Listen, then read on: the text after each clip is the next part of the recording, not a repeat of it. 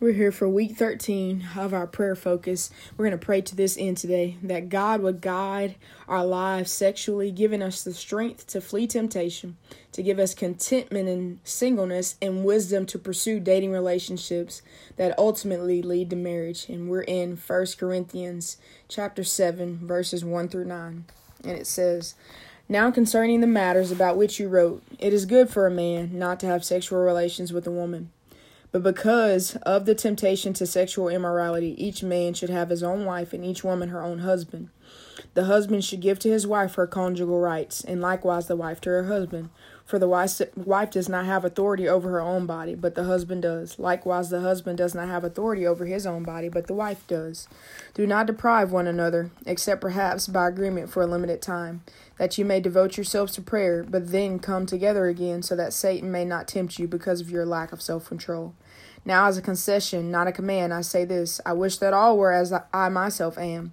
But each has his own gift from God, one of one kind and one of another. To the unmarried and the widows, I say that it is good for them to remain single as I am. But if they cannot exercise self-control, they should marry, for it is better to marry than to burn with passion." God, we thank you for this gift of marriage. God, and we thank you for the gift of sex that you have granted us only to be had and to be experienced within the relationship of marriage between a man and a woman. And we thank you for the gift of singleness, God, and the gift of self-control and the contentment that we can have in singleness to know, God, that you are the only thing to be desired, that you are the greatest desire on this earth. You are the greatest thing to be chased after, the greatest passion.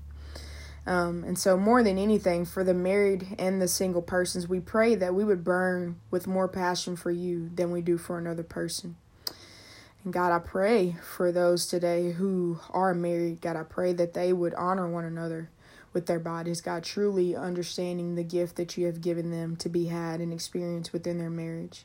And we also pray that they would look to you, God, as their guide, knowing that you are the true husband, God, returning to receive your wife, the church.